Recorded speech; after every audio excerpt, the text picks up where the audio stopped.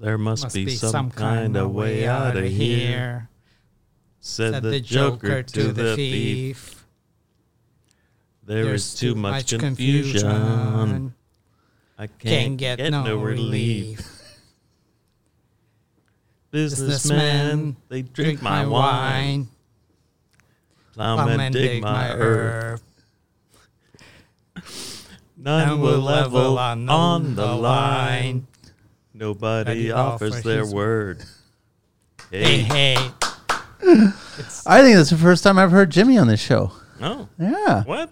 Yeah. Well, I think you got to be at a certain age, no? Oh. I don't think any modern day music is sampling Jimmy, or maybe there's. Oh, maybe not. There's got to be a reason why nobody's sampling Jimmy. Yeah, no. Well, this is a keeper then. Yes, it is. It's true. It was his idea. Yeah, it's a great idea. It's a great track, first of all. It's a great idea. Yeah. Well, it just came to me because the first line is almost like more like talking than singing. Oh, so you chose an easy song to sing.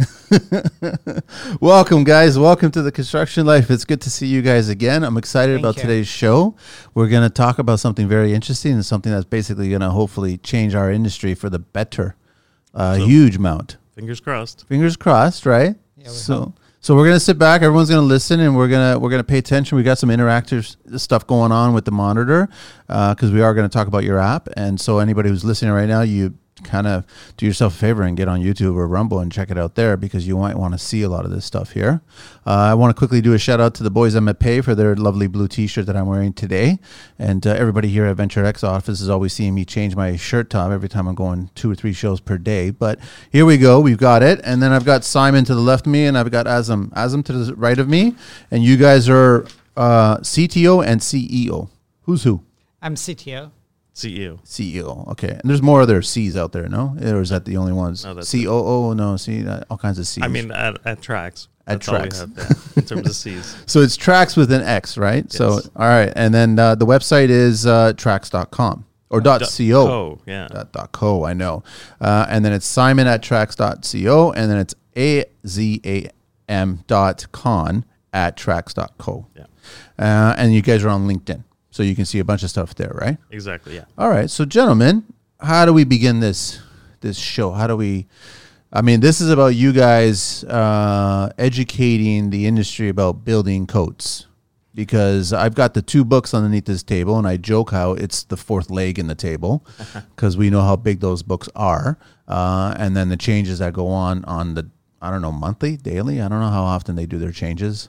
Quarterly, okay. All right. And I'll just admit, I don't keep up with the changes, but I do, and that's the reason why you gentlemen are here. Make my life easier, please.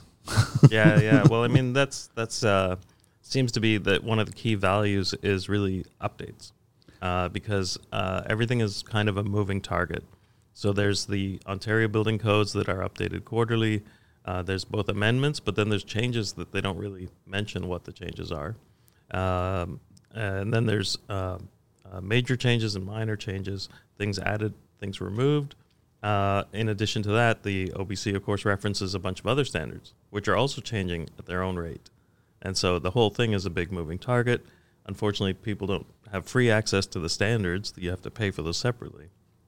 But luckily, we were able to license the Ontario Building Codes from the Ministry of Municipal Affairs and Housing and Publications Ontario. And that's a mouthful, huh? And so part of that agreement is that they have to send us the updates, and we update it for people. So in the physical book, there's a lot of pages to change out and this and that, and apparently that's become a bigger and bigger job. And then also migrating all your tabs and notes and comments and things from one physical book to the next, we've been told that people have to actually now schedule time, like take a day to do that. To do all this. To do these updates. So, we'd like to automate that for people so that in Trax codes, when you open your Ontario Building Code, we have Volume 1 and Volume 2. So that's another complication, is that it's not all together because the PDFs are like Lord of the Rings, right? Like, and not just one of the books, like all the books together. Everything, yeah. So, so there's 2 volumes, and then we make all of that accessible as a database. So it's more like a website experience instead of like a super long PDF. And so that makes it easier for people to bookmark each section or make a comment, and then migrate those. We're just working on that. We'll hope to release that soon, migrating your comments to the next version. So that you really will be up to date all the time. So I guess my first question is really towards the end of this whole process, which is how quickly does all this new information get to the inspector that shows up on the job site? So there's a lot of all what you just explained that happens way before that moment when something new is on the site that we have to comply with now, and tradespeople are always trying to stay as updated as possible. But you guys would know better. A lot of changes going on in the Ontario Building Code, any building code, I guess, for any city, constantly, right? Yeah. I mean, Vancouver has their own building code apparently, so that's the only city level building code I know of. But yeah, really, I didn't know that. Yeah, it's weird. Like, is it that different in the city than the rest of British Columbia? I don't know. Do you know offhand what kind of interesting things are slightly different for Vancouver, the city, versus the rest of the province? I haven't looked into that yet, but yeah, that's a little odd. But I mean, in Ontario, we don't have a separate Toronto building code, luckily. But the Ontario building code is different enough from the national building codes that is quite a difference. But we've had from the people that have been using Trax code so far, we've heard that it is helpful for them to have the national codes as well. I think there's also maybe some more diagrams and figures in the national codes for the same kind of thing, and things like that. But in terms of when the inspector shows up, we hope to help them as well. So we recently were at the Ontario Building Officials Association conference, where all these building officials, both the plans examiners who give you the building permit in the first place, and then the other group, the inspectors that come and check on site, those two groups of people have their conference there, and we were showing it there as well. And we at that time we also published one of their standards. So in addition to the building codes, both Ontario and national, we can also do custom kind of things. So one of them was the OBOA Quick Start Inspector Guide. And so they have their own guide, which is publicly available now in Trax. Okay. And so you can see what key things they're looking for when they do an inspection. It's just for residential. It's not everything. But, we hope to help make that into a checklist that you could check yourself before an inspection, for example, and then you might be on the same page with them. Oh, I like that. Like, that's clever. I mean, not saying that you guys are not clever. I'm just saying that, did you guys realize the daunting task that you guys were diving in when you started this? No.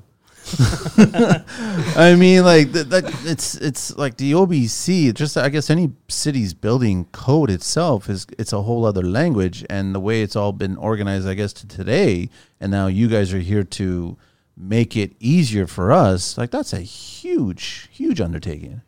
Yeah, we... Simon wants to speak. I know he wants to speak. Well, I was going to say, yeah, if we knew, we probably maybe would have done something different. But that's the thing. Once you realize that there is a problem, then that's an opportunity to fix and improve things. Yeah, just stay closer to the mic there. That's all. Yeah. No, it's fine. Or bring the mic closer to you. So I mean, I'm trying to figure out. Okay, so how old is it now? When was that first start date that you guys were thinking, this is what we want to pull off? This is what we see the problems here in the industry. Really, January 1st. At the beginning of the year, we spent the previous 2 years, basically over the pandemic, building up our platform. So all of the things that you need in any kind of app, you need the login system, the help system, the communications, and everything like that. So and our goal was originally to encode sustainability standards. That's what we really, both Simon and I really both care about, sustainability and things like LEED and also for the human wellness in buildings, the WELL standard. But then when we were ready to start doing that, we thought we should really start with the mandatory standards that everybody has to do, just as a business thing. Instead of voluntary ones, it'll be a much smaller market. And so we started thinking about doing the building codes then. And really, January 1st, I would say we started actually working on integrating the building codes. So you guys have seen the whole code? Like, you guys are familiar with, you're aware of the whole thing? Well, Simon looks at it a lot more than I do. Yeah, I mean, I haven't read the whole thing in detail, that's for sure. Okay. I'm just trying to figure out what other, because I know that we recently had a building passive person, and also recently with the new bill that was just passed and how the green incentives were coming out. And he was just saying that it'd be nice if we could actually just have details in the code. So then it could help builders to learn those details and apply those details. So, I mean, from looking at the code itself, because you've seen it more than probably anybody that's listening to this show and anybody here, is there that information? Is some of that information in there? A lot of it is not. A lot of it is in other sources. Okay. And that's the problem. You have the standard maybe referenced somewhere, but it's not all of it is there. So especially how to do things. So it's not necessarily, the how to do something is usually in the standard rather than in the code. So there's quite a bit of missing things. So it's not enough, unfortunately. Do you guys think you'll be tasked? I mean, because your objective here is you're going to tackle every province here in Canada regarding the codes, right? And I joke that Quebec's going to be last, just for the way Quebec is. Thank you, everybody in Quebec that's listening right now. Okay, it looks that way, yeah. But I mean, eventually you'll get to every province, which will be great, and territories as well, which will be great, and then we'll get a better idea of how to get this information to us on the job site, so then we can, like you said, ask these right questions, right? Yeah, I mean, do a little shout out to Nunavut. They're already using Trax codes. Are they really? Yeah, that's awesome. Yeah, one of the guys came by our booth at the Ontario Building Officials Association conference. Yeah, and I think there's 3 people using it there now, which is not. But it's great that they're using it, and they're using it for the purpose of building correctly up there. Yeah, I mean, they're looking at the National Building Codes of Canada, so they're not using OBC. But hopefully we'll be able to help, and we'll add all of the regions. Okay, so I think you asked a specific question, though. I asked a lot of questions. I'm just trying to remember specifically, but no, the actual information in the code. Because I trust me, I am never going to admit, or will I ever read that entire 2-volume, 3-volume, 15-volume. I'm not gonna do it. I refuse to. Well, I think that's the whole point. I mean, and even knowing where something is right now, when you take a test on proficiency in building codes, you have to be able to find the right thing, know where it is in the physical book. You have the physical book, but is that really necessary? Going forward. If you can just search for the thing you're looking for and actually find it, maybe it's not always necessary to know what's there. What's the relationship here? How did you guys come up with, who came up with the idea first, and we need to figure this out, we need to come up with this, we have to help the construction industry? How did that all start? I guess that was me, because I remember Simon asking me at some point, why are we doing building codes again? Okay. So, I mean, that was a part of a longer evolution of thinking about sustainability. So basically, we worked together for a long time at Autodesk Research. And during that time, we were also, developing new types of simulation and this and that to help simulate buildings and energy efficiency and things like that, and occupancy of how people move around and use a building.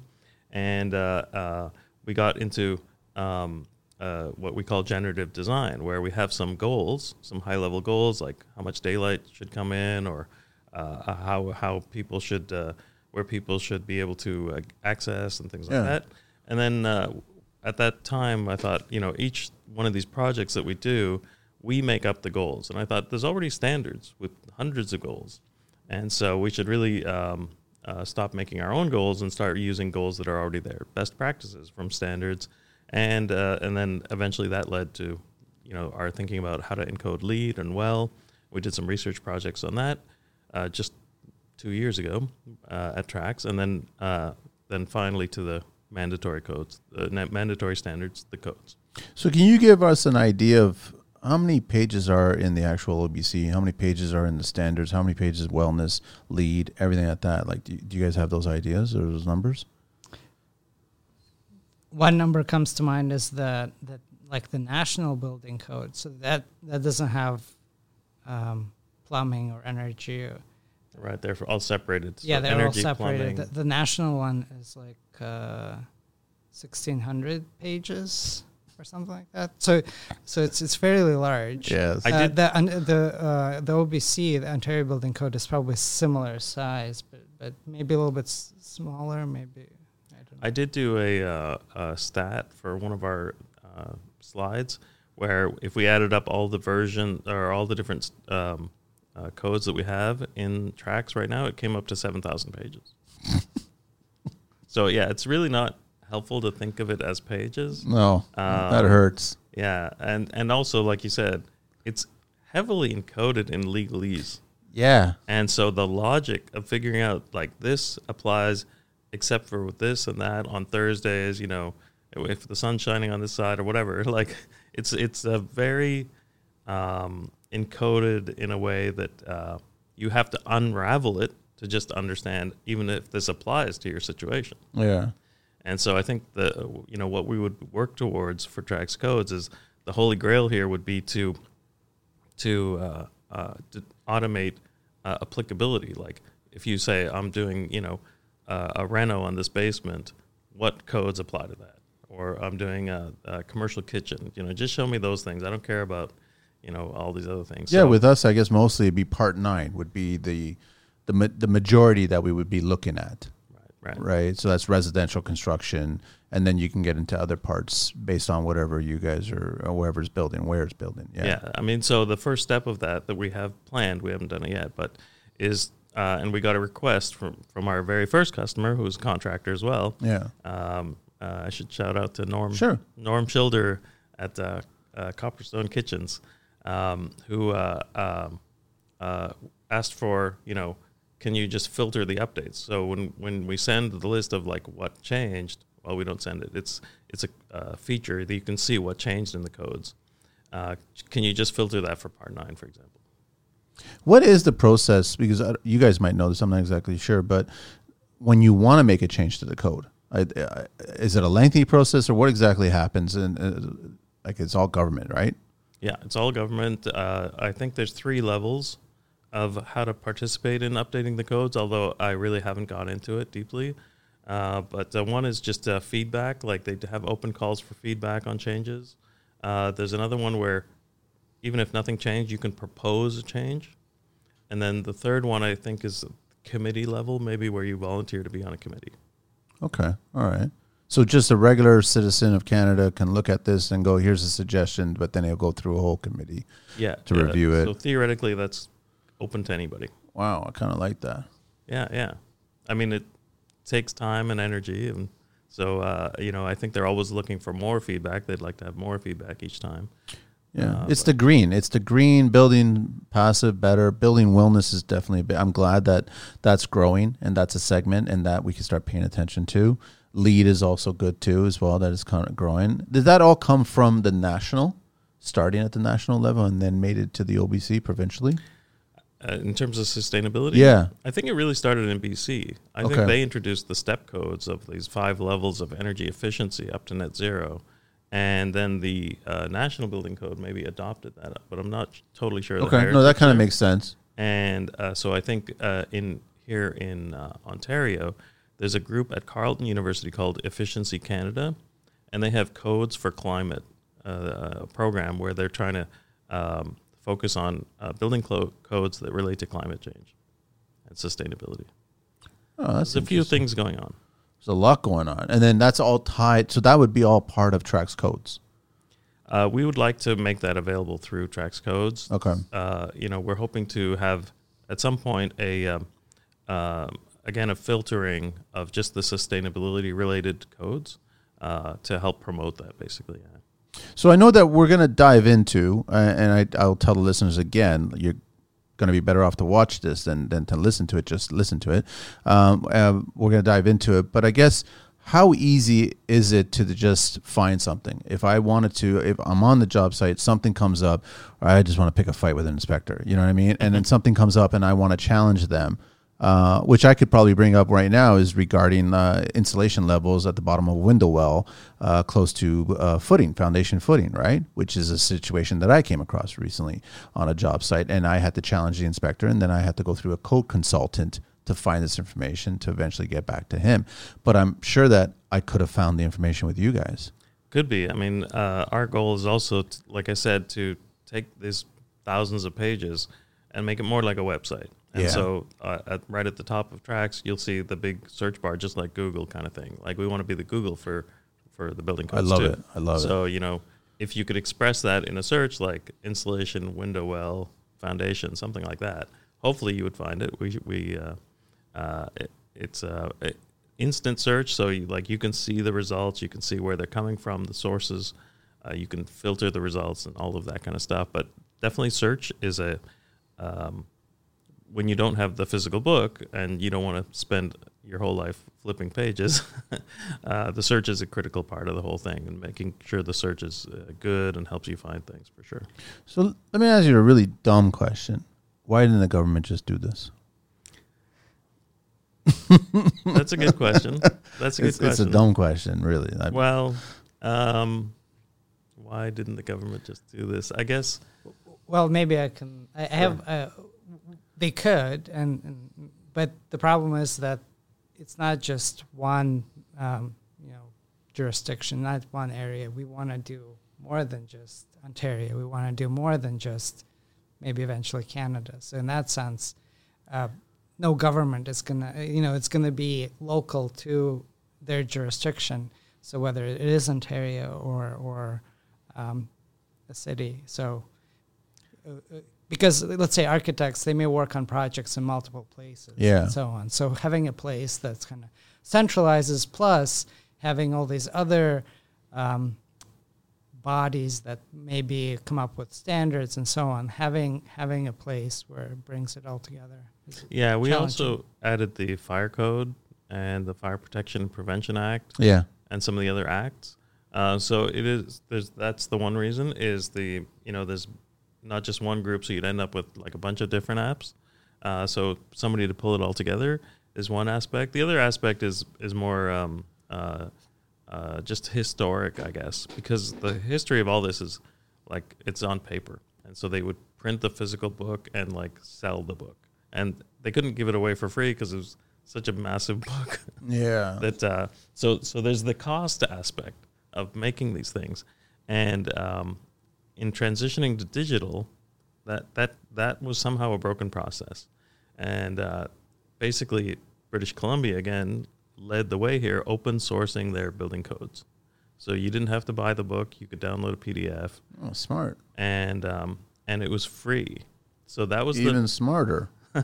So that's, I think, the thing that started the movement towards people realizing that, hey, if it's digital, we don't need to charge for it because we're not cutting down a bunch of trees and printing this thing on paper. So it took a few years and coercing, I'm sure, from different people inside the government too. So there were proponents inside the government who said we should also make this freely available. And I think that has now spread across the country, and now Ontario is also free in terms of the digital download. Wow. Has it been easy to deal with the government? We benefited from... we started, like I said, at the beginning of the year. Yeah. But we benefited from another group that we work with, a partner called Eco Innovation Lab, and they spent the year before that trying to convince the government to license the building codes to them. And so by partnering with them, we pretty early when we started, I think maybe we signed in March or so, the license agreement with the ministry, and at the same time the NRC, the National Research Council of Canada, for the national codes. And so we benefited from their lobbying effort to convince them to license the codes to companies. Okay, so I'm liking this. I'm liking a lot of this, right? How do you guys want to dive into trying to figure out working it? I actually want you guys to work it. So I know that the laptop's attached to the screen, and so I want you guys to walk us through and then talk us through and how it all would work. So then everybody that's listening could actually reach out to you guys and start using it, right? So right. And then we could talk about cost later on. But I know you guys have told me the cost, and it's not crazy. Yeah, it's like 2 lattes a month. Yeah. Kind of thing. So, yeah. So, what's that in Tim Hortons talk? 3 lattes in Tim Hortons. Okay, there we go. But yeah, the system, like I said, you just register with an email, and you can use it on as many devices as you want, and this and that. We do have apps as well for iOS devices, iPhone, iPad, and so on. and Android as well. But it's 1,600 pages or whatever. So if you have a bigger screen, that's always better. Yeah, of course. tablet at least would be nice. Yeah, but if you're on the job site, like you said, and you want to just search for something, Norm again, who I mentioned, that was also his use case. Like if when he's on a site, he wants to check something like the corner of this, the distance from the stairwell to the kitchen or something. He could just do that right on site. He doesn't have to carry around the books. You know what? Before we get started on this, something came up. Carlito actually came by my place, and then he brought up something.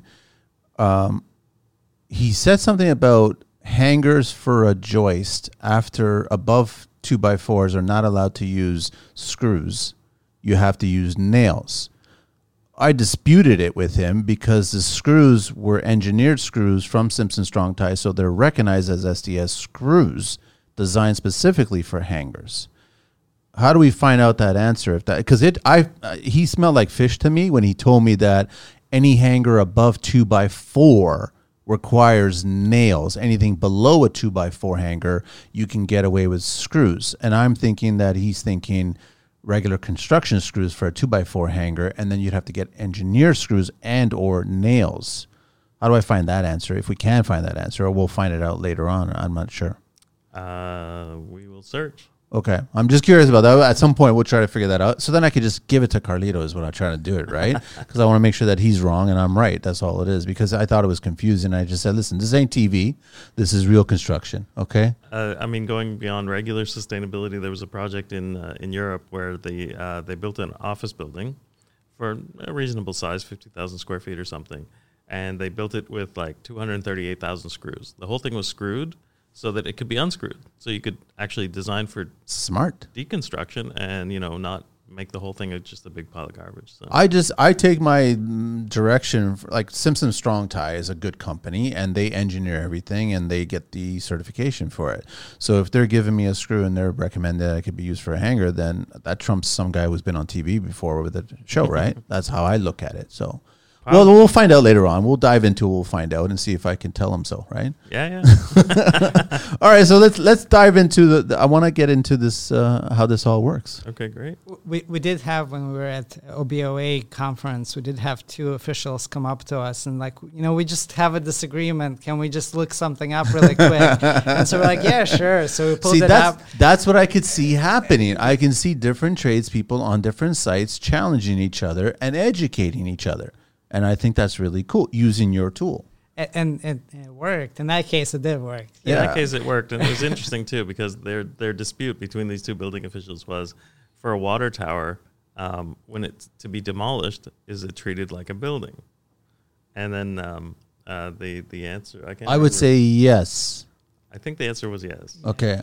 But, it was something we had to search for, and then they found the answer. It's still a structure to be built. I look at it like the reverse. When you're building it, you're treating it like a structure. So it still would have a foundation and piers and whatever, and then you have a structure. So if you have to dismantle it, you'd have to treat it the same way. Right. And then the funny add-on was, well, what if it's a heritage water tower? That's a different can of worms. Do you guys have a can of worms section on the site?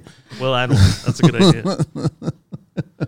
All right. So how do we begin, gentlemen? How does it all start? Well, once you start Trax codes here, you get the big search bar at the top, and there's two main things: the library, which shows all of the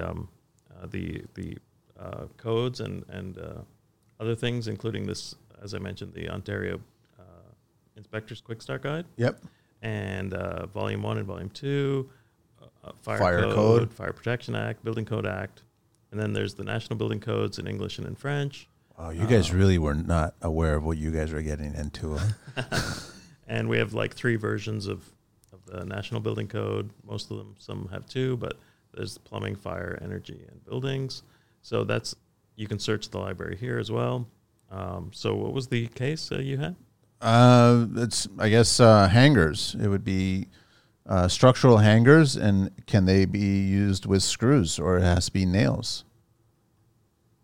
So I guess it would give you a variety of different sizes. You just want the Ontario one, right? Yeah, it'd be Ontario. And different sizes. I would, you know what? If you would, I guess you go 2x8 hanger screws, and would that work? Would that come up? Let's try it. Oh, but it's in metric. It's not too bad. Oh, that's right. Sorry. So what would that be? I don't know. You know what? You know what you do? Do 39 by 80 hanger screw, because that's a 2x4. 80, is it 88 or 80? I'm trying to remember. Metric. Maybe structural design down there. Yeah. This one? Maybe.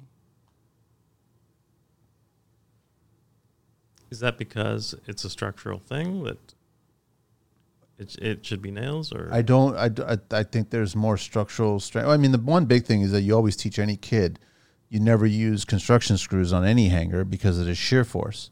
So they're tapered. So they, technically speaking, can break off.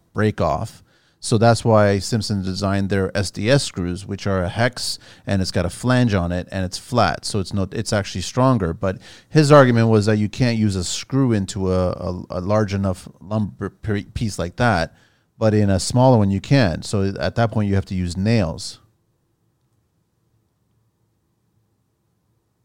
Support.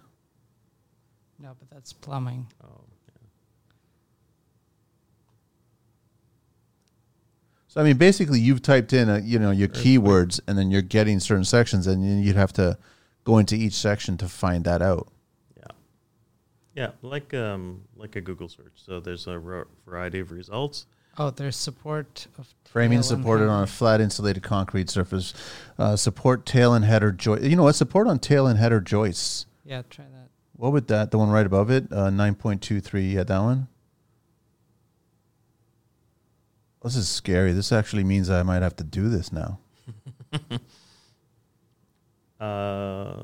Supported by floor shall be supported by suitable joist hangers or nailing. Yeah. So which is that suitable to the table? Is that it, with table? So let's go to the table. And here's the table. So column. Okay. Now this says nails. Interesting. Two at each seat, so three. So. Sorry. Yeah, no, I'm just seeing it. So it does say nails at the top, but there's no tablet on the top where it says screws at all. No, I mean it doesn't say nails are required, but It's just referring to nails. Like it just, if you're using nails, this is the number of nails you need. Yeah, there's a pattern and everything. I mean the whole section is called nailing of framing. So Well, you'd have to find the screwing of framing then. yeah. No, I guess that would be it.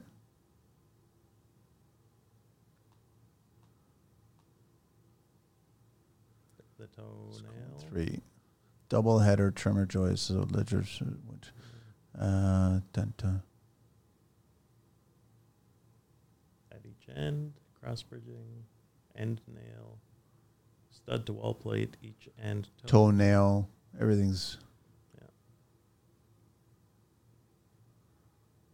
So, I mean, this is where you get into maybe a soft area where there is an interpretation.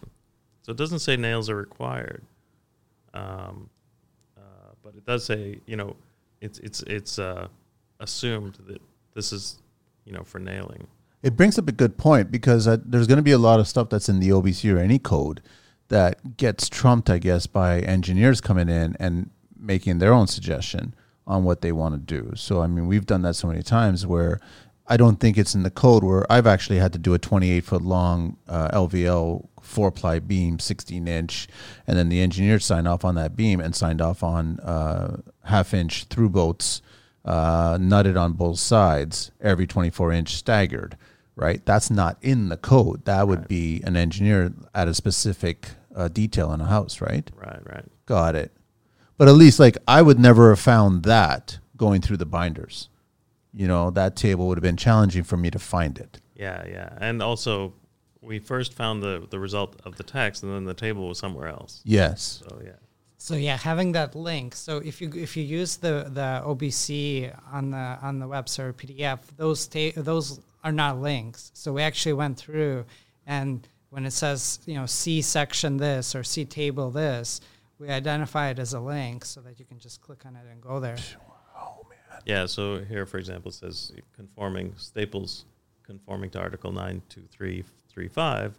This would not be a link in the PDF. So we added these kind of things, links to the tables and so on, so that it, again, behaves more like a website. Also in the contents here, like we could go back to this or even open it in a new tab, just like a web browser. Oh, you know what? Go to maximum spans. Yeah. What would that be for? Is that for joists? That's tail and header joists. Maximum spans. What if you search for just screws and see where they talk about screws? Spans for joists and rafters. But I love this. Like, look at this. Oh, man. Steel beams. And then there's a table for every single one. So your maximum steel beam, that table there will tell you what you can, what size W, and then it tells you, look at that. Look at that. Holy cow.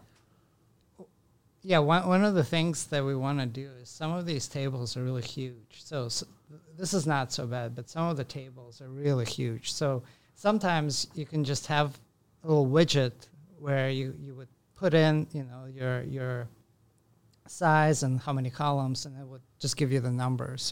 So when you're looking at a large screen like this is great.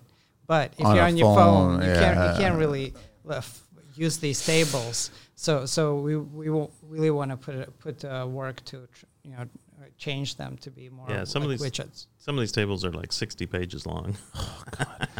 But the information's there. So, I mean, and it's all, like, look at us. Right now, you're looking at something. You put a keyword.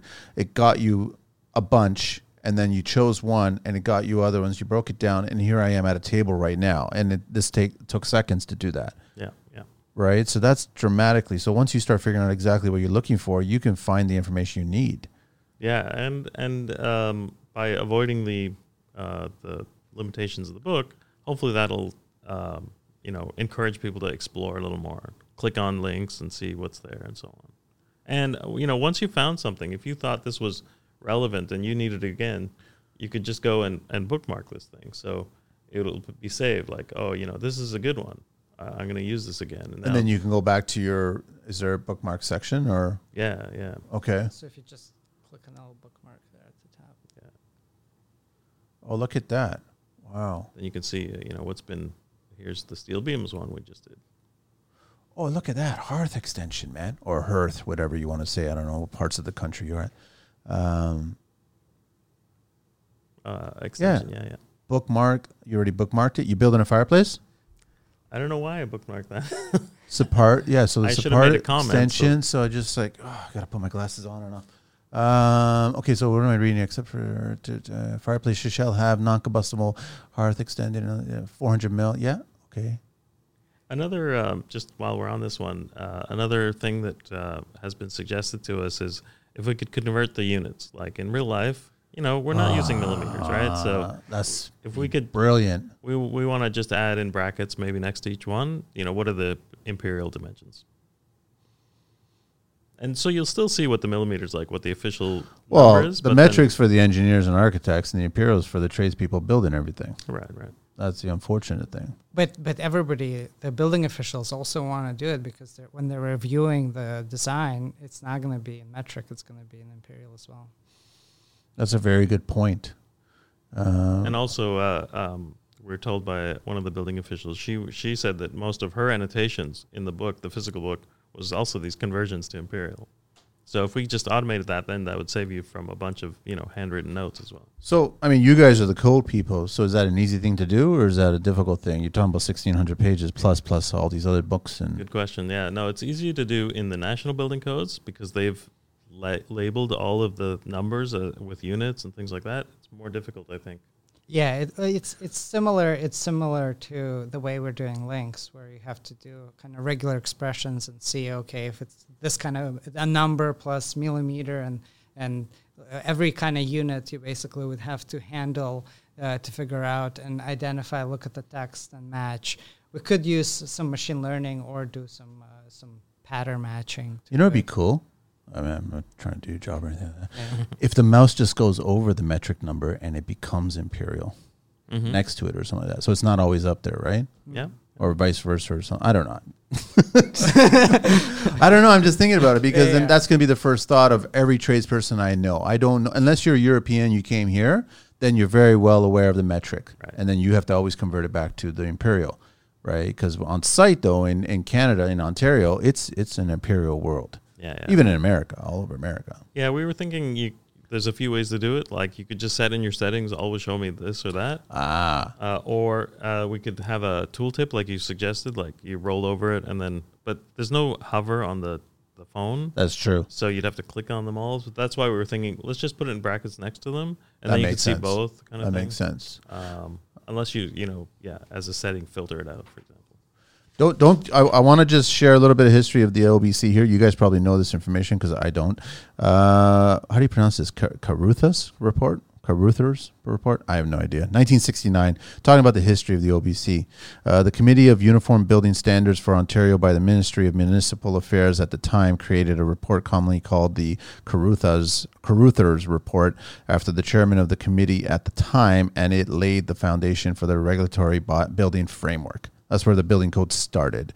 Uniform Building Standards Branch, 1970 to 75. It was established in 1970 in the Ontario Department of Labor. In 1972, it formed the Technical Standards Division. Building Code Branch came about in 1976 to 1984. It replaced the Uniform Building Standards within Ontario, went through the Consumer and Commercial Relations, and then in December 31st, 1975 is the Ontario Building Code, the very first one. December 30, on New Year's Eve, the Ontario Building Code came to be on 1970. Like the government was working at that time? Sounds like somebody had a deadline. No, it's most likely happened way before or and then way after. They just submitted it. They just made the date. The first Ontario Building Code ever. So before this, each municipality had the authority to enforce its own rules. But the first OBC superseded all municipal laws regarding design and construction of buildings. The OBC has had 6 revisions between 75 to 2012. The current version and each revision has its own numbers of amendments. So that's where the numbers. So the numbers mean something. There's a definition between each number and then the point and all. And you guys are going to talk about that. And so there's has been had 18 amendments in the second most of all the revisions behind the 1997 building code. So there's been 18 big ones since the 97 one. Wow. So all those numbers now. Let's discuss in the definition and why all those numbers there. Well, the numbers. Each amendment has a number. And they just, collection of changes. Although the new version comes out quarterly, there may not be necessarily an amendment associated with it. But in the amendment, it may say, like, on November 1st, this takes effect. Yes. And so it may be in an older version actually will say, like, in the future, in November, this will happen.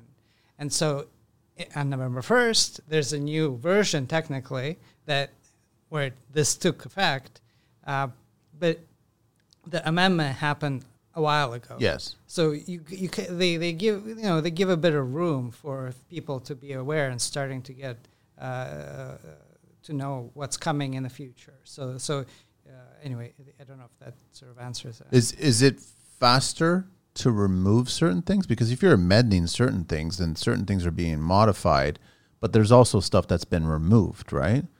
Like the heat recovery stack for plumbing, that's been removed. That was implemented and then it was removed.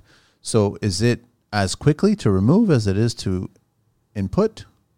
In terms of publishing the changes, it's as quickly.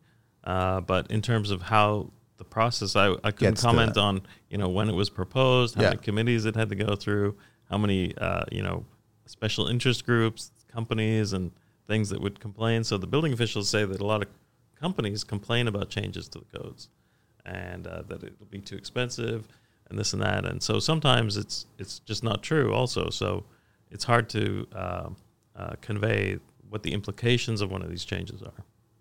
So does the city... how do I find out the information of what's being changed, or can I find out that information, or you guys have that information? Yeah, we have that information. can show dynamically what's the changes, or we link to the official, Ontario website that has a list of changes as well. Their website's very difficult to navigate. We do have direct links, but also the tool itself, you can just show the diffs. So if you want. Are you talking about upcoming changes that have not been made official? Those, but because we don't have those. No. Okay, so and I'm not saying that you guys would know that information. You have to wait for it to go through the process, and then once it goes through the process, and then when they publish it, that's when you guys get involved. And now you guys are getting this as an automatic update on your system, right? So you don't even have to call them up and go, by the way, any changes this week? No, it's like it's already happening automatically, right? Right. Like you can see, we have some versions here: July, April, March, and so on, and then we can do the little compare document thing, turn it on, and then choose which version we're comparing it to. So if we go back, version here, for example, and maybe just select only show the changes. Yeah, okay. So that we can see. So then theoretically somewhere in this section there's a change. Here it is. So this was added. So so there's a highlight. So it's highlighted as well. Yeah. So combustible construction means a type of construction that does not meet the requirements for non-combustible construction or encapsulated mass timber construction. Yeah, so the mass timber stuff. That's almost an oxymoron there, encapsulated mass timber construction. So you're supposed to build something out of timber and then cover it up with fire retardant? I guess so. I mean... To make it non-combustible. That is a good question. Because the question is about non-combustibility of a material, building material. Yeah. Okay, I'm fine. But I mean, you talk about the matrix. You can go right down this. There's a lot of information here. Yeah. But okay, so regarding let's talk about most of the people that listen to the show, which is part 9. You can dive right into part 9 because you guys have that. So a lot of the things that are pretty standard. So I don't know. I guess staircase runs, handrail heights. What is it I guess glass allowances. There's a bunch of things that we can talk about. No results. For staircase? Or no, you know what? They're not called staircase. They're called stairs. Oops. Staircase would probably be used in Quebec. Stairs. So Ontario. There's something outside of. There's a SB4 here, measures for fire safety in high buildings. There's 9.8 here. Look at that, stairs and steps and ramps, landings, handrail. Look at that, section 9.8. So we can go there, and then you can see the subsections here: stair dimensions, configuration. This is very cool, guys. This is very cool. Oh, great. No, it's very, very cool. Landings, handrails, guards. Look at that, everything. Cantilevered, precast concrete. Look at that, huh? Yeah. You would never find this in the actual physical book. You would have had a pack of smokes, and then you would have had 15 beers before you even got to the first one that we searched, right? Yeah. You would have been going crazy. Give up. It's not a very long section. Anchorage. Well, I don't understand anchorage. Cantilevered concrete steps referred to in article that shall be anchored. What's all that to about? Concrete foundation of at least 200 millimeters thick. Foundation shall be. Those got to be precast concrete to porch setups. That's what it's got to be. Yeah, this is another thing we'd like to do is, work with the community to help us understand these things too, and to create diagrams for this thing or an animation or something that helps explain these things, because they're not meant to be. They're meant to be the rule, like the legal thing. Yes, but they're not designed for learning. And then details are in here as well too. So it depends on the hyperlink that you guys are clicking on. So you'll get all these details. So we know that when we apply for a permit and it gets approved, there's that back page or 3 or whatever, 15, that gives you the standard details for anything in building that's applicable to the Part 9 to the scope. You guys have all those details up here as well too. Well, so there is a bit of work that we're doing also on. So there is a pretty good mapping between Section 9 of the OBC and the National Building Code. So the National Building Codes have very similar information, but there is also illustrated user guide associated with the National Building Code that we have the license for, that we're working on adding to the system. So we want to do a cross-reference for the illustrated guide. We've recently learned that there is an illustrated guide for Ontario building codes as well. We haven't seen it, so we're still, on the hunt for it. They haven't given it to you, or well, we don't know. It wasn't part of our license agreement. It wasn't part of the license. So we haven't. We didn't know about it. it was redacted or something. I don't know. No. It wasn't. What's under this black? Here you go. No. It wasn't. I don't want to make it a conspiracy theory of any sort. No, Okay. no. It's just we haven't got. You just haven't received it. Yeah, okay, all right. But it is in the mail. All right. No, we haven't asked for it yet. Oh, okay, all right. Because we just learned that. But there's so much attached to everything. That's so, and a lot of it is unique to certain building situations, right? And that's what a lot of younger trades will always bring up. They'll say, why do they make it so confusing, right? But the thing is that the government and the codes in any city has to apply to every possible building structure that's being built. Yeah. And you got to kind of give them every variation of possibilities, right? And then you work from there at that point. Unfortunately, it seems very complicated and confusing, but it does cover absolutely everything, right? Yes. Like a heritage water tower, or whatever to your residential home. But when you have to cover everything, it's going to be crazy no matter what. And that's why, there is the opportunity to also move towards specialization. Yeah. Like, maybe I don't need, if I'm doing residential homes, I don't need to know anything about commercial kitchens or, things like that, all the rules involved. Yeah, so I can go in there and I go, listen, I just really want to focus on part 9 and just always bookmark and keep that. And then if you're constantly building a very similar home over and over, or similar rentals over and over, you can bookmark those pages and have that. And then all of a sudden it gets you faster into those. Exactly, yeah. So you can bookmark all the key things and make comments even for yourself. And the building officials do this too. They collect their common comments in a separate project so that they have all their things. Oh, yeah, we know because we get the emails and they screen it and they give it to us and they go, I made a note on the last visit here. I know, we know. We know that they're paying attention. It's just part of the process, so it's not a big thing. Mm-hmm. I do like, so this is an ever growing entity for you guys. Yeah, we just added the National Building Codes 2010, and we're working on, the November one. But there was no amendment changes in the November one. This is the one that Simon mentioned, because it was in a previous one they mentioned that certain things will come into effect November 1st, and so the new version that came out doesn't have any changes except for these things are now effective. So that's all it says. Yeah. Regarding the lead, is there lead? You guys have lead up here or no? Not yet. No. You're still working on that. The first one outside the codes we did was the OBOA quick inspector guide. Yeah. Another one we have permission to add to the system is for infrastructure. So it's the Envision Sustainability for Infrastructure standard. So it's like lead, but for infrastructure. Okay. We haven't actually talked to the lead people yet, but the other one that we'd love to add is the Toronto Green Standard, because that's open source as well. Yes. Because I tell you, there'll be a lot of builders that'd be interested in diving into that to find the information that they would need. Right. Because that would help you start your project to begin with. And that's where it really should begin. It shouldn't begin at this point where we're already on site looking for our answers. We should already have the answers. But also just even on the building code side, getting all the applicable law all over Canada. Yeah. So right now we really have only statutes from Ontario and, Ontario Building Code, of course. But even in the provinces that use National Building Code, they still have a bunch of statutes associated that we would want to have all in one place. So that's definitely on our to-do list.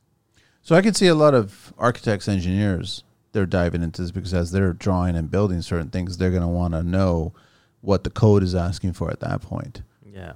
And I think they'd also like to be able to search in the same way that the building officials are now going to use Trax to search for things so that they, surface the same things. Is that the plan? Like, I'm assuming that's so. You guys built it, and they're coming and play ball on it. Oh yeah, it saves them time. Yeah, because they don't have to go through exactly. the way we used to go through. Oh yeah. I think it's pretty much universal that nobody wants to carry around the No. books, especially to site and back No. and forth. And No. yeah, so having it on your phone is preferable. Yeah. Makes a lot of sense, man. Where were we going to go? Sorry, let's talk about OBC talk here. Funny enough, OBC changes 2003 versus current sections 5.4 air leakage. Do we want to pull that up? I'm curious. We don't have the older OBC ones. Oh, so this would be okay. So you have as far back as 2012, and then amendments from there. Well, we have the 2012 version. Okay, Which is still the 2012 version today. Like, there's no new hasn't changed. It's I guess technically that's a revision. Yeah. Yeah, there hasn't been. Is Yeah. there plans on? Well, I don't know. I wouldn't know, but Yeah, it's strange that they would just say 20. everyone's been working off the 2012. Yeah. Yeah, but there's all these amendments that have Yeah. I know, but happened. it's Yeah. 10 years, right? And I guess 2012 came in after 97, and that would have been the next one. So I guess we're almost due for a new one. There is a large discussion about harmonization with the national building codes. That's a smart idea. Yeah, and so that would help everybody. Where we actually are at in that point, and I mean, I think we've heard some dates, but it's unclear, how well that'll progress. But theoretically, that would be a major change. I'm not, like Simon mentioned, there's a lot of similarities and overlaps, but the Ontario Building Code has taken large chunks of the national codes and moved them around, so they're not in the same places and things like that. So it'd be nice if there was a harmonization, that would be the next major revision. That would be ideal. But before even that, we do want to do our own sort of matching exercise where we, when you're looking at OBC, you have links to the national building codes, to the similar sections, so that, Yeah, like this example, the Anchorage one. Maybe there's a lot more detail in the national building codes about Exactly. Anchorage. And so if we could determine that automatically, we could put a little star there saying, hey, check the national building codes. Isn't the National Building Code a little further or faster or better? I don't know. It changes much slower in some sense. So they only have 2010, 2015, and 2020 versions. So every 5 years. So every 5 years, but there's each change is significant change. Size-wise, there is in some parts there's a lot more information. On the other hand, with OBC they have plumbing all Yes. part of it. In the national ones they split energy, plumbing, electrical, and building all split up into separate books. Are we the only country, or how does the U.S. do it? Because I know that you guys are diving into the U.S. as well, right? Do they have a national and not a provincial, state? Yeah, so there's an international building codes which are adapted by the state. So similarly as here, it's like you have your model codes, and then the states adapt them. So it works similarly to here, where the national building codes are model codes. They're not, and then provinces adopt them. Yep. I like it. Let me finish this up. Require resistance to air leakage. The 2003 version states that areas separating environmentally dissimilar spaces must have air barrier systems. In addition to that, the current version states that those systems must provide acceptable conditions for occupants, minimize the accumulation and penetration of condensation and precipitation, minimize ice damming, and not compromise the building's surfaces. Air barrier systems properties 2003 version refers to only the sheet and panel type materials intended to provide the principal resistance to air leakage. The current version refers to all materials intended to provide the principal resistance to air leakage. This would be section 5.4, 5.1.4, and 5.1.4, which is all resistance and environmental separation. I have no idea what that meant. Well, it looks like that air leakage, 5.4. Oh, look at that, man. But 5.4. I'm getting chills, Azam. Well, so the interesting thing is actually volume 2 also has Look at that, huh? Has some information on that. So if you... I think Angelina's going to start using your, so we can start using it for the show.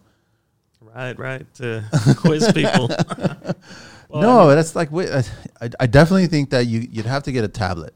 I think you'd get tired of the phone real quick because it won't be large enough. Right. It'd have to be a tablet, right? That'd be helpful, yeah, especially for typing and searching and stuff. Yeah, I can't wait to have enough money to buy an iPad or something so we can try it on the iPad. We haven't had a chance. So how did two guys like you get into doing this? Like, how much construction experience do you guys have behind? Like, this is not Chinese to you guys. It's not a different language, or is it a different language? Oh, it's totally Chinese. Yeah, it's totally, right? Yeah, I mean, we're not experts at all. So we both have a background in computer science, right? And but we need that in construction.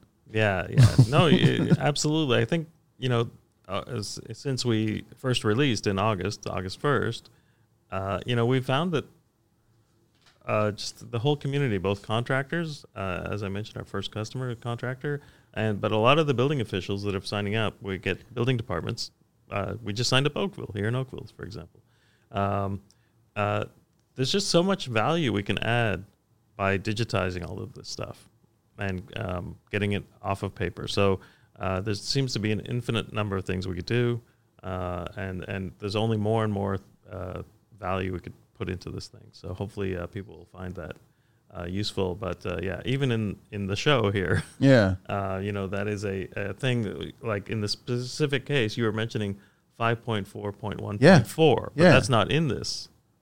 Like, that has been removed, I guess, in some... Yeah, 5.1.4, which is environmental separation requirements. Yeah, so you can see 5.1.2 is the last section here. So it's already been removed. Look at that. Yeah. Well, right, is that one there, the fourth one there, 5.1.4.1? Yeah, there's only 0.1 and 0.2 here. 5.1.4. Oh, 5.1? Yeah, 5.1.4. So that's what I was looking at over there on that. Yeah, just scroll up there. But what did you you just typed in air leakage. Yeah. And this is what came up for air leakage. Here you go, 5.1.4. There it is, resistance right there. Deterioration 0.2. Which one? 5.1.4. Environmental separation requirements. Yeah, structural environmental. Right there. No, right there. Glasses on, glasses off.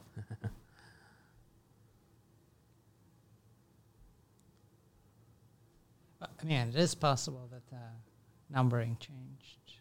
Well, let me search for that. So the thing that he's talking about is it's a name change. 5.1.4 was previously called something else in the 2003. Yeah, so it was current version expands from section 5.1.4 resistance to loads to deterioration was previously 5.1.4 environmental. So it's just a name change to the actual document. But you guys have the document there, and then you've got the hyperlink, so it's like past performance. So it's there. Right, so if we had the versions back to 97, we could show that name change when it happened. And we have had requests for that too. For example, in a change of use where a building, used to be a high school or something, now they want to convert that building into some other use, community center, something. Some building officials have asked us, can we see type in a date and see where the building code's at that time for this kind of use case. Wow. So, the other one is unfortunate. When people are being sued, they have to know what the codes were at that time. Well, no, it's fine because this information can be used for that as well too. So do you guys have a predicted timeline when you'll have the entire country done? Or hasn't even been discussed yet? We have requested some additional codes from the NRC, and we've been approved for Alberta. Okay. For whatever reason, unknown to us, Alberta and Quebec are combined, so we're still waiting for Quebec. But we might have Alberta and Quebec soon. And like I said, Alberta's already approved. BC is a little more challenging because they only publish the PDF, even though it's open source. We could start today. But we believe, based on some of the links, that there's an XML version which would help us it's more like the national building codes. So if there's a version like that, then we could get the units and all of that automatic links and everything. So we haven't had time to dive into that one yet, but absolutely by the end of like in the next year, we should be able to add everything. Oh wow! And then because I haven't played with this yet, but on the actual program, can you send the city a questionnaire or a question or comment or something? You could. So there's different ways. Like in each section here, I'll just show on this particular one. You can do a highlight. You can select some text and highlight something. Okay. Or you can make a bookmark or a comment. But there's the 3 little dots here too. So you can copy a link to the section to the clipboard, and you can copy the actual contents and paste that in a Word document or an email. And so now this whole section is on the clipboard. Share. So like if you are on your phone, you could use share to do a text message instead of email, stuff like that. And we have this reported data problem if you see some issue. Do you have a report the city's not doing their job problem? We could add that. Report the inspector treated me badly problem, like stuff like that. No, we'll all stay professional for now. This is really gonna educate us. Hope so. I mean, that's the overall goal I think we have with our mission is to really try to turn this into an educational thing. Like I mentioned earlier on, like unrolling the logic of like if this but not that, and on Tuesdays except for Mondays, whatever. If we can unroll those things and make it more clear which codes apply, and what the numbers are and what the rules are, and maybe make interactive diagrams, things like that. We really want to change this into like an educational resource for sure.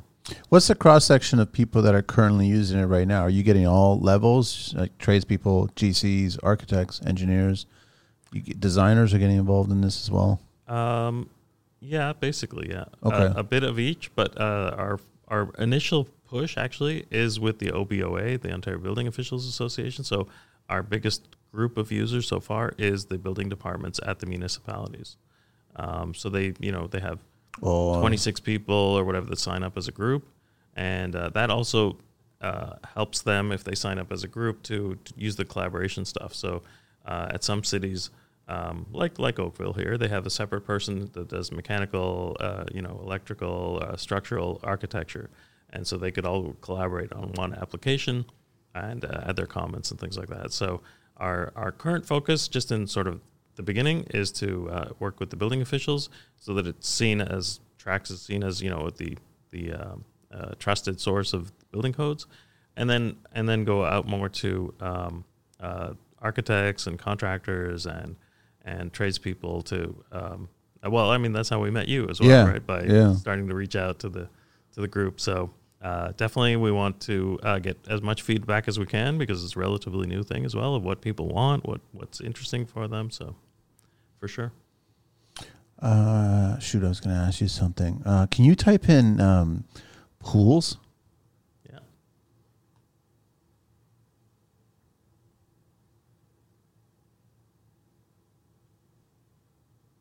Does it matter if you're typing in singular or plural? It won't matter, right? Let's try it. Oh, it's a little different. Yeah. So pools will go into public, and then pool and pool deck design, construction requirements. Look at that, eh? It's just general, designation pool. Okay, modify pools. That's what I was going to ask you guys. Heat loss calculations for mechanical. Would that be? That's inside part 9, I think. I'm not exactly sure. I'm not confident about that. I'm not sure. Heat loss, crawl space. Look at that. Heat loss, crawl spaces, minimum depth found. Okay. Warm and supply outlets. Look at that. You still get, you got a heat transfer. Windows, heat transfer. Wow. Air leakage. Yeah, there's the air leakage again. Heat transfer, heat recovery. So heat recovery, okay. So smart smoke and heat detector. So everything. You just typed in heat loss and you're getting a bunch of stuff. Yeah. I mean, there's about 20 results. And each one you could just, like if you didn't know exactly what you were looking for, you could just click on each one and it'll scroll to that section. You can see if that's the one you meant to look for, go to the next one, and so on. Can you show any details, or the details are not there yet? In what sense? The details I will always get in the back of a permit. I'm always getting those stupid details that tell us how to deck footing. There's a detail for a deck footing, right? So you have to build it a certain way that they recommend the way it's supposed to be. Let's see.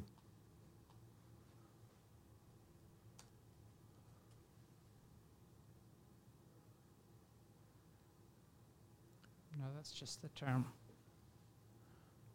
So, well, I guess if you went decks would have the footings and the detail. I should, you know what?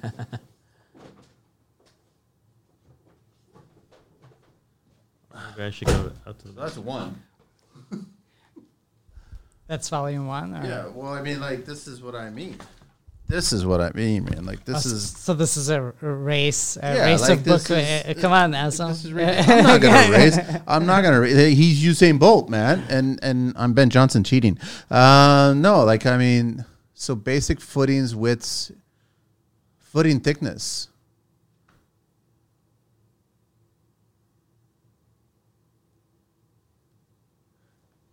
So we want just volume 1 or volume 2? It doesn't matter. Maybe volume 2 has the there you go, footing sizes. But I guess what would it indicate if there's a detail attached to an article or a link? Would it?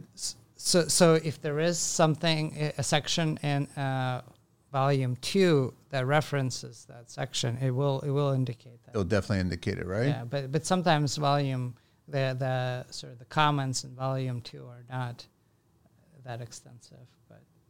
Well, I mean, it's a short result here, but it just says that the application of footing and foundation requirements to decks and similar structures. This is Appendix 915.11. If it's greater than 10 meters squared, is considered as buildings or part of buildings. Yes. According to Section 915. But they don't show you a detail, right? No. That's all there is on that one.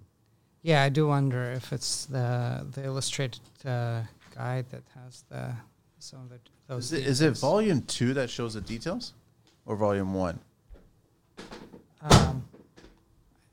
I don't know the answer. I don't know that one either. Don't worry. Wow, this was going to be school today. This one, huh?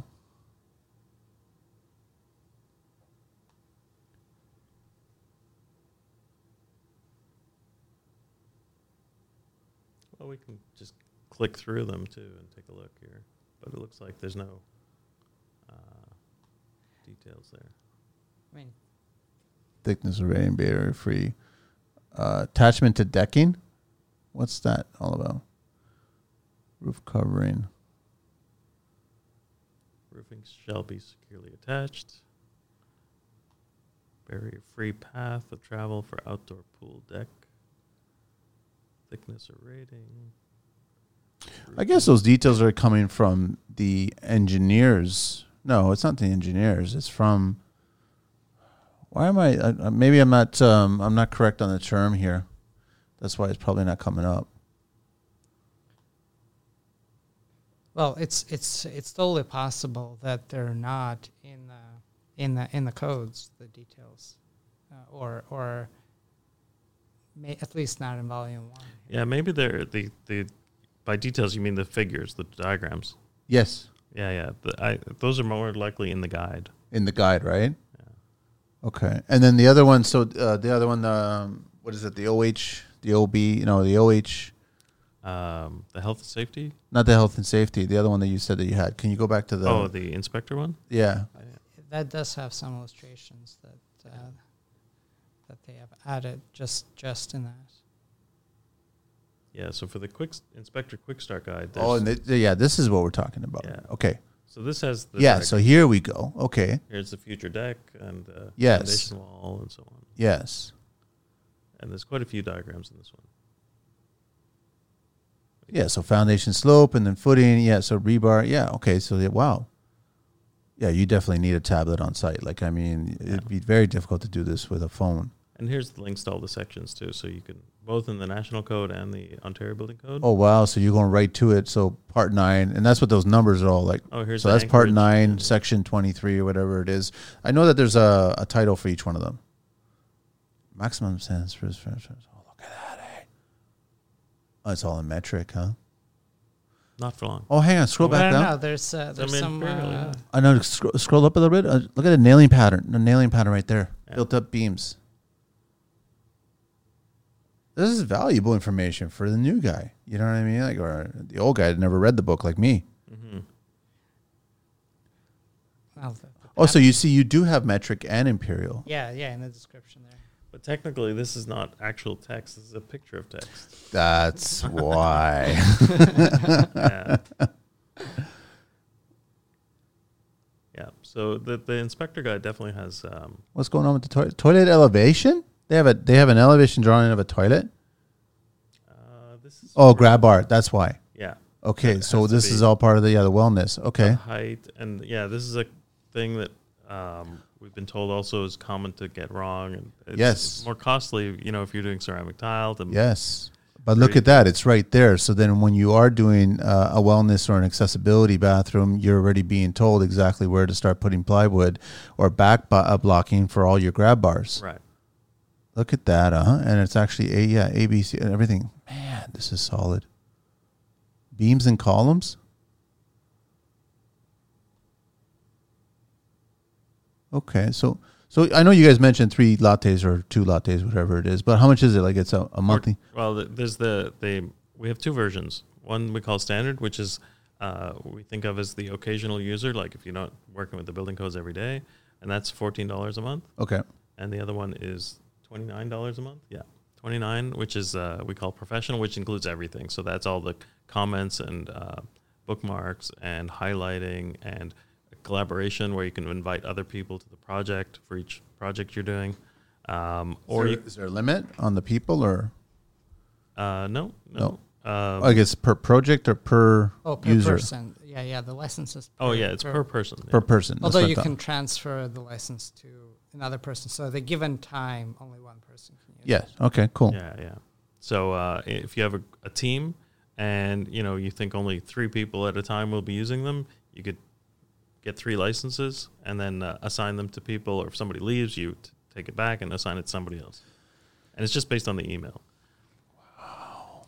So there is a free version as well. So if you have access to all the information for free. Is that the free version? No, that's not free. That actually costs more expensive. No shit. This is even more money than that. That's what I mean. It's ridiculous how I can't remember what I paid for that. It's $500 or something. It's I'm trying to remember. Maybe less than 500, but 300. I think it was like something like that. Yeah, 300 something. But then you also, I believe, you have to pay for the updates. Yeah, you do. Yeah. All of them. Every single one of them. And then you have to do the work of to be inserted, to put it in the right place, and nobody's going to do that when you could just go online and deal with this. Yeah. I mean, in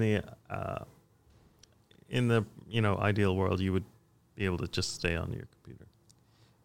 Yeah, so the free version gives you access to the information, but not necessarily all the features. So, for example, like the search, you have to pay for the search, and then but if you get a link from somebody, you can still go to it and see it. I know, but even $29.99, is that what you said? $29 for the Pro version. Yeah. Pro version, yeah. So even $30 a month, $360 for the year, and you've got every question that needs to be answered right there, right? Yeah, and also ideally, up to date, so that people don't have to worry. Like in the search, for example, like when we do the search, Glasses back on. we want to be able to show that fireplace here again. That you're just searching the most current version of everything. So because if you're doing a job, you have to adhere to the most current version of any standard, any code. So you don't need to see search results from older codes when you're actually doing a job. And so that filter just helps you make sure you're up to date. So it's very easy to use, right? So other than you have the library, so you can actually set up a project. Yeah. So for example, a project, we have our example one here at the Lakeside Campus Net Zero Student Housing Project. Okay. And when you have a specific project, you have a location you can set as well. There's a little GIS controller here, a little map. And so you could set a location and type an address here. I don't know what's a good address. I forgot what we had What's here. the address here? Here, 407 Iroquois. There it is. Shore Road. But yeah, you're going into the States. That's why. It's all U.S. coming up right now.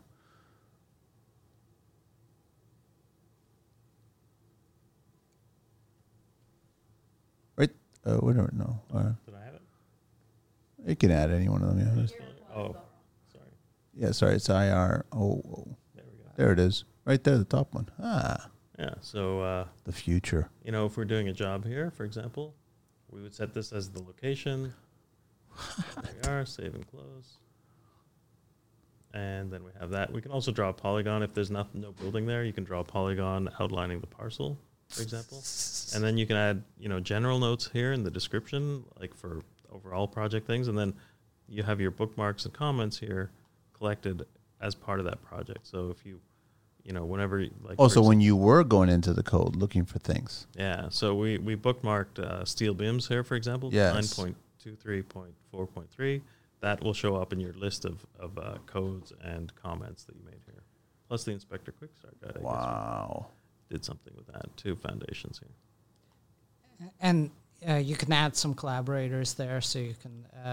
There's levels of permissions and so on, whether or not they can modify the project. You can export the project as a PDF report, and.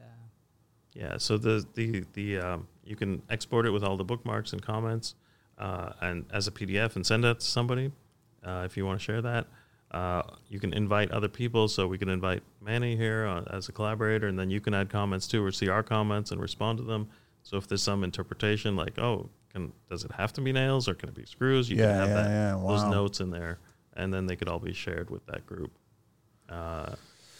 What's roadmaps? I'm just looking at the menu on the top there. So roadmaps and standards, assets. Yeah, that's future stuff. So. Oh, okay. You can't talk about it yet. Secret stuff. Okay. All right.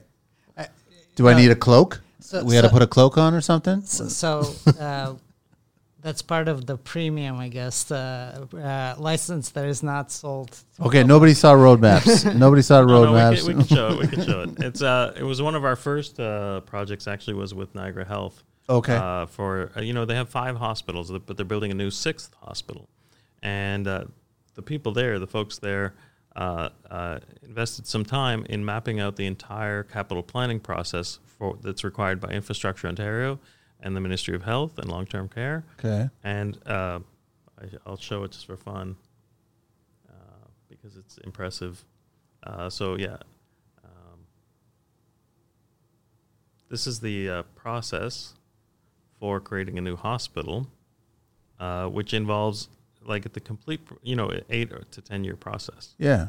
So there is construction in there as well, which is stage 5, according to the ministry and Infrastructure Ontario. But, there's all these other stages that happen before that.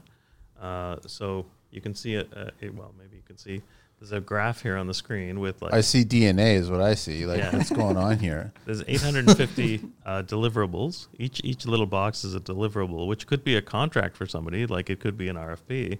I'll just zoom into one of my favorites here. I should mention this is stage 5 here. This is construction. That's construction. So that is the biggest stage with the most deliverables. But I'm just going to go back here and click on one of these things. Sections to zoom in.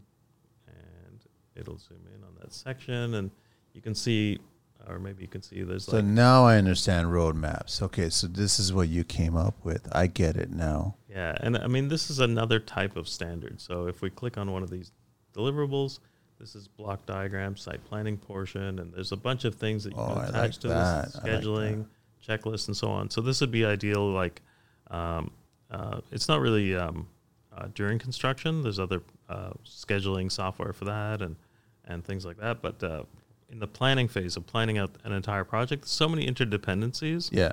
And each deliverable might have a different approval time. So, for example, if MTO has to approve something, because, when you're doing a hospital, there's going to be new entrances and roads and so on. They might take 6 months to approve something.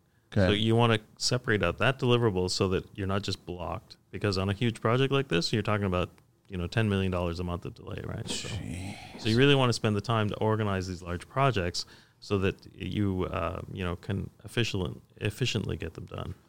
I like the little spotlight there. That's kind of cool. Thank you. Exactly. Yeah, But- I'm constantly thinking of how I can bring that feature into the other parts of the software because I like it as well. But even as like just a small GC business renovation, whatever, you can create a mini version of a roadmap to get through the whole project. Yeah, so that was our thinking too, to bring the roadmap thing down to a scale where it's useful for any size project. To say, what do I have to do first? What needs to, I have to apply for this permit. I have to do this and that, and then you can also assign people to that. Like, so and so can do this part or that part, and figure out what the whole process is. So it's really a process map, the roadmap. Yeah.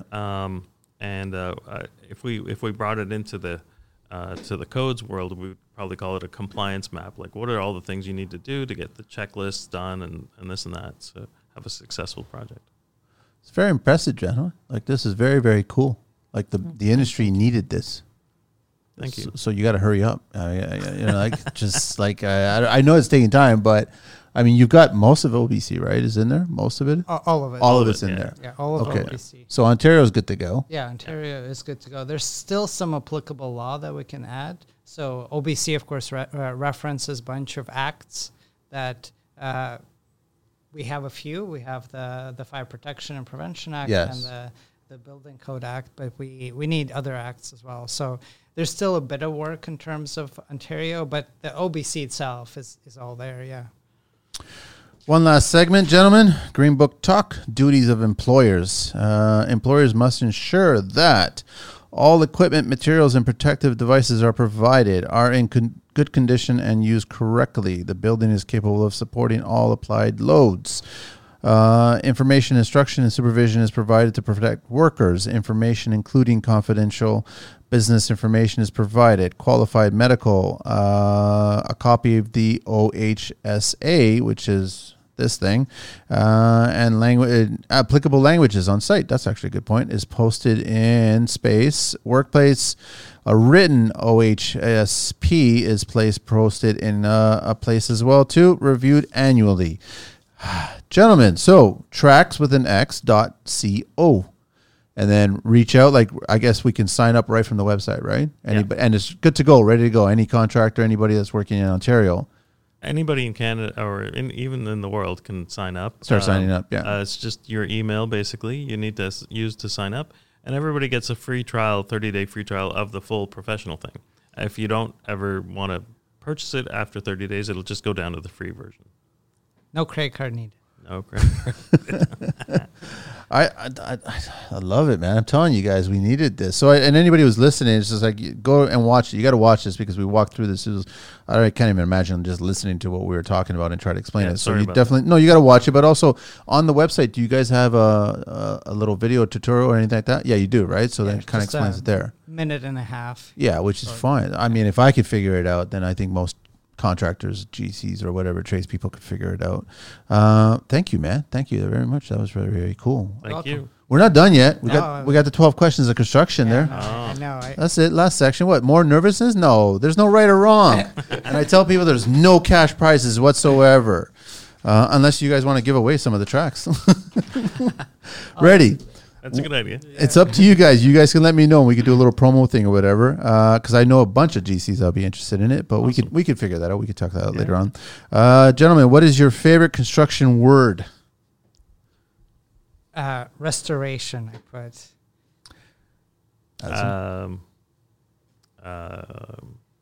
Good question. I have two in case. Yeah. Let me go to your backup word.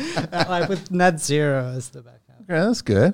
Yeah, or sustainability, yeah. So I like that you guys are conscious of that, right? Because I'm seeing more and more people in this industry becoming more and more conscious of it. Great. It'd be great if politicians could be unconscious.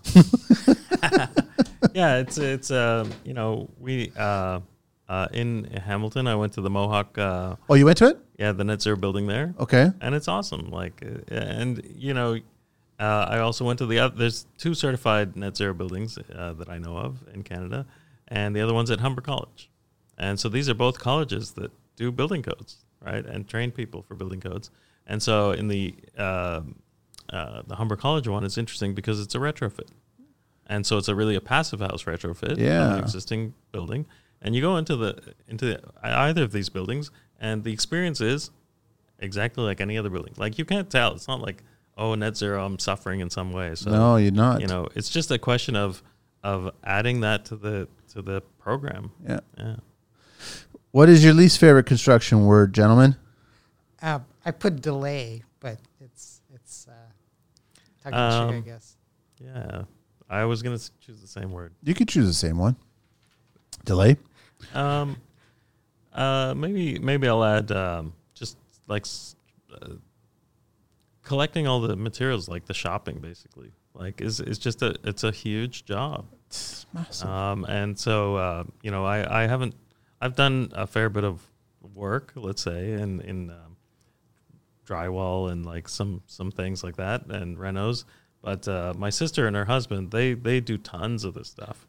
And I'm often recruited to help out, but I know that when they're doing something, they spend weeks, just shopping for all of the stuff. Yeah. What turns you on in construction, gentlemen? I see every construction site as this opportunity to do a net zero building. So like when I see them digging that big hole in the ground, I'm just crossing my fingers and hoping that they're also doing geothermal. Yeah. Or whatever could go in at that time. That would be ideal. For sure. Much more simple. I just like hardwood floors. But What turns you off in construction? concrete. Concrete? I grew up in Soviet Union, and whenever I see buildings that have all this concrete, it just gives me the gibberish. There's a lot of concrete in. There's a lot. There's a lot of beautiful structures in concrete there as well. It's possible. Yeah, it's but there is a possible. lot of concrete. Yeah. Yeah. Yeah, I'll agree with that. I mean, there's so many opportunities in construction that can really elevate you when you experience a building. And I mean, even in the now, some designs have these hybrid sort of unfinished, structural pieces together with other pieces. So that's also interesting. And I guess because of my core interest in education and learning, like if those things could overlap and there's some transparency in how things were made, that would be cool. Very, very cool. What is your favorite curse word? We haven't been cursing here because we've been teaching. You don't have to curse, but if you want to curse in Russian, you can do that. Russian curse words are pretty bad. Are they? Yeah, they're usually pretty bad. I might get more people listening to the show now. Well, no, I'm a simple guy. If you guys don't curse, I'm not holding anybody to curse. F word is my usual go-to. Yeah. I developed this thing by having worked in large companies where you really can't do any swearing. So I can't remember where I saw this, but maybe a film, maybe one of these movie tickets will remind me. It was an unfinished swear word. So I would simplify my expression to "son of a," and I would just not finish it. And everybody knows what comes next. Yes. And then I'd get some people reacting like, "Oh, Azam." Like, what? I didn't say anything. I didn't say anything. I like that one. What is your favorite vehicle, gentlemen? Anything in the world? Can I do two? Sure. So my first car, I loved my first car. Oh, I was going to say my first car. Oh, it's fine. I mean, No, go ahead. GMC Sierra 1990. That was, it's like, I don't know what happened with trucks. They used to lock so nice, but now they're just like beasts. We don't know what they are now. They're just beasts. But the second one is I really like trains, and so and Japanese trains. So I haven't been on German or Swiss trains, but the Japanese trains, they run by the second. So it's not just the train itself, but like their system where, it's by the second. Yes. It's just the precision of it. I just find very impressive. I'll also add in my first car, which is funny because I guess I was a lot younger than I am now, and a friend of mine was like leaving to move to the U.S. and he was like, "Hey, do you want to buy my old car?" And I was like, "That's a good idea, actually." So I'd never driven standard before, but I miss stick. so yeah, so I actually took him, or he took me to the airport in his car, and I bought it, $1,000 or something, and then I had to drive it home and like kind of learn. This is the first time driving her home with stick? Well, maybe one time before, but like, and I did everything correctly, but I was so concentrating that I missed my turn off like 3 times. And but that became my favorite car because it was a total junker. And I didn't even know what kind of car it was. Like, there was no label on it or whatever. There was just on the steering wheel there was the word turbo. So we all called it the Turbo. Later I looked at the paperwork, it was a Mitsubishi something or other. Is that what it was? But like eventually like the window fell into the door, and it was a total. We all had those. But that was comforting because I could drive anywhere, and if I came back to the parking lot and it was gone or on fire, it would be okay. Least favorite vehicle in the world? I mean, I put Hummer just because I think they're a bit obnoxious to Yes, drive very much. outside of the military. Nothing wrong with the military when they're used for military purpose. For the purpose of it, yes. But when you're in the city or something, that's just it seems unnecessary. Least favorite vehicle.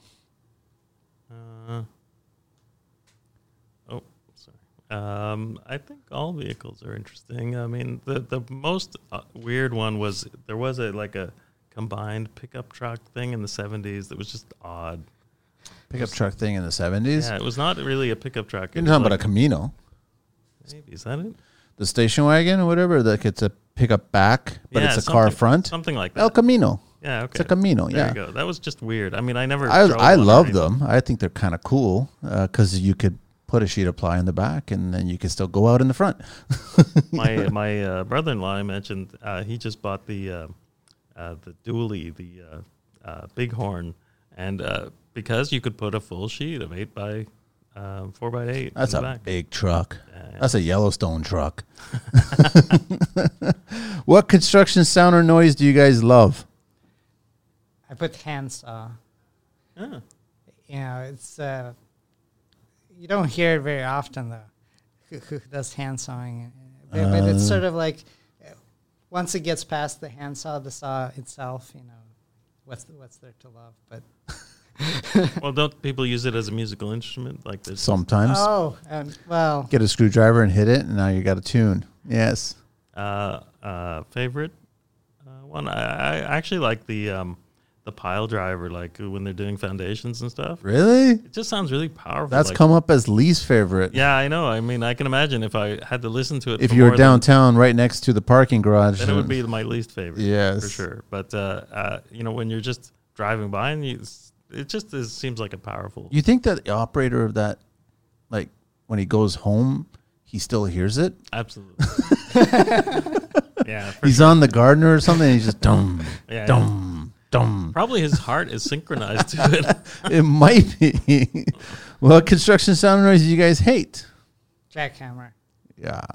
I mean, it's, For me, it's the sound of somebody with a screwdriver where they're stripping the head. I'm like, I just hate that. Like, don't do that. There's a difference. I know. I know. It's usually I've done that.